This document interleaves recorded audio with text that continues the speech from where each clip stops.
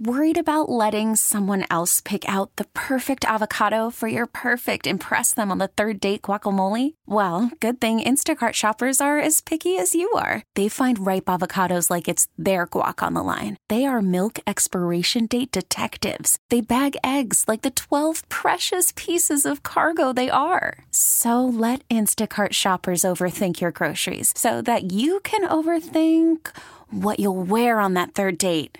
Download the Instacart app to get free delivery on your first 3 orders while supplies last. Minimum $10 per order. Additional terms apply.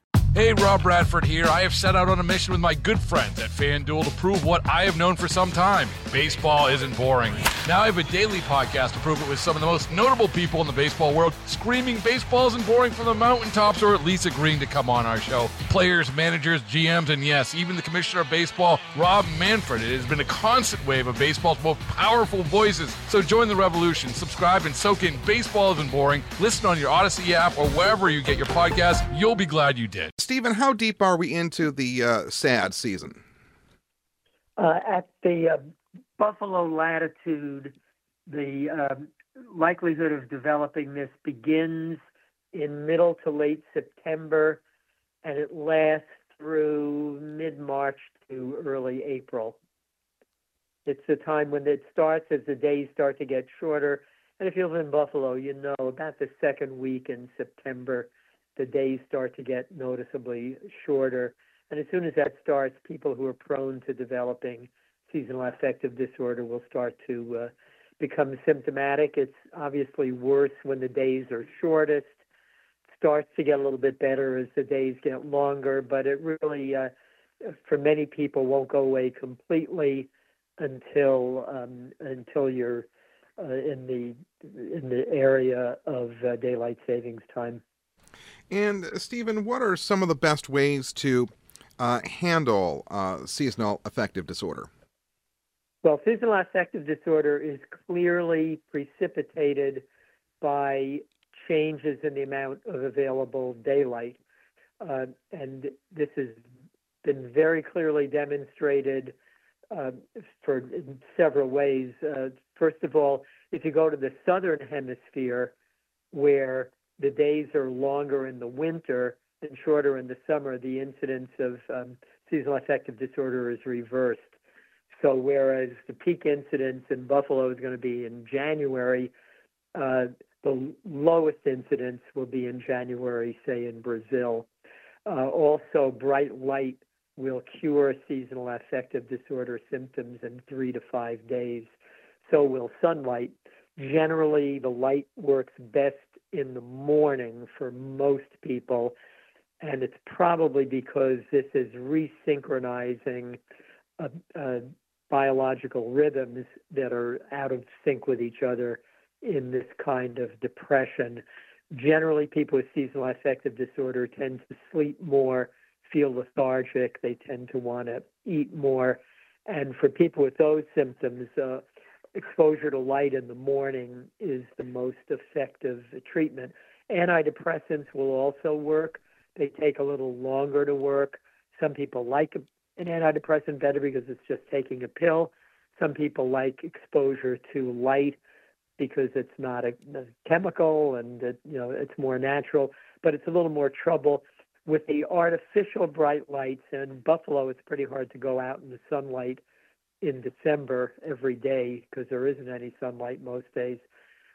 So what you're going to rely on is artificial bright light. The current intensity of artificial bright light that will treat seasonal affective disorder is 10,000 lux. A lux, L-U-X, that's 1 lux is equal to 10 foot candles of light. So the bottom line is this is bright light. It's about the equivalent of daylight. You can get one of these bright light machines for maybe $100 or so. You can build one if you're so inclined. The average person with seasonal affective disorder needs exposure to the bright light in the morning for about 30 minutes with the 10,000 lux light. You don't have to be right next to it, but you do have to be within about a meter of the light, and it has to get into your eyes. You don't have to stare at it. So you can be watching TV or reading the newspaper or listening to your news station or whatever you might be doing, riding an exercise bike, whatever you're doing, as long as the light is getting into your eyes. Can socializing help those who have SAD as well? Well, socializing will help anybody who's depressed, or most people who are depressed.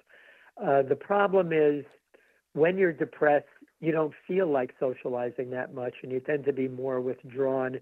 Your energy is low, your interest is low.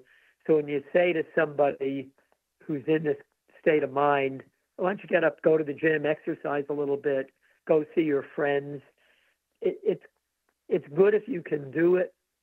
But the problem with advising this is for people who can't muster the energy to do it, then it makes them feel more depressed because they can't do something that's that's supposed to make them feel better. So in general, it's good advice. But if you have this problem and you can't get yourself to socialize, you can't get yourself to exercise, also helpful for depression, then try the light, and generally you'll get a little more energy, and that'll help you to socialize and to exercise a bit more as well.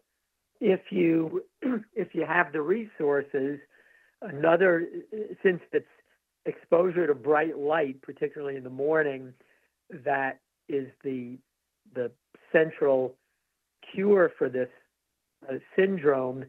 If you're so inclined, go to a place where there's more daylight for the winter. This is one reason why people go to Florida. It's not just the getting away from the snow, but it's closer to the equator. Generally, the closer you get to the equator, the less seasonal affective disorder there is, because there's less variability in available daylight from the seasons. If you go to Ecuador, which is on the equator, there's no seasonal affective disorder. If you go to Alaska, just about everybody has a form of seasonal affective disorder because the days are so short during the winter. And in the summer, when the days are so long, everybody's out running around very energized. At the Buffalo latitude, there's enough difference in available daylight in the seasons that people who are prone to this really will notice it. But if you can, go to Hawaii. That'll make you feel better. If you've got the money for it, go to Florida. If you can't afford any of those things, put out $100 or so. Get one of these artificial bright lights. You can put it on a timer, just like you do your house lights, and time it to turn on. If you have trouble getting out of bed in the morning, put the light on a timer, and it'll turn itself on. Say if you want to get up at 6:30 in the morning, time it to start at about 6:15. It'll help you to wake up and get out of bed, and then keep it on, keep it nearby for a half hour, and you'd be surprised at how quickly it works. If you stop using the bright light, symptoms tend to come back within a few days to a week or two, though, until the days start getting longer.